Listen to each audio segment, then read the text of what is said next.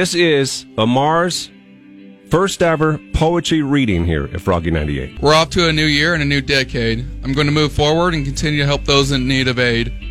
I'm going to focus on being happy and keep doing what I'm passionate about.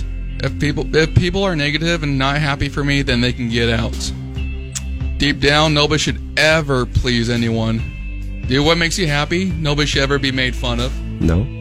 Moving on forward, I would love to go back to college. I love to learn new things and build more knowledge. I don't know what program I want to get into. I'd like to either get into psychology or computer programming. I have no clue. I have a lot of potential and skills. Unfortunately, I got to pay a lot of bills. I hope to find a new job where they pay good, but I'm passionate about.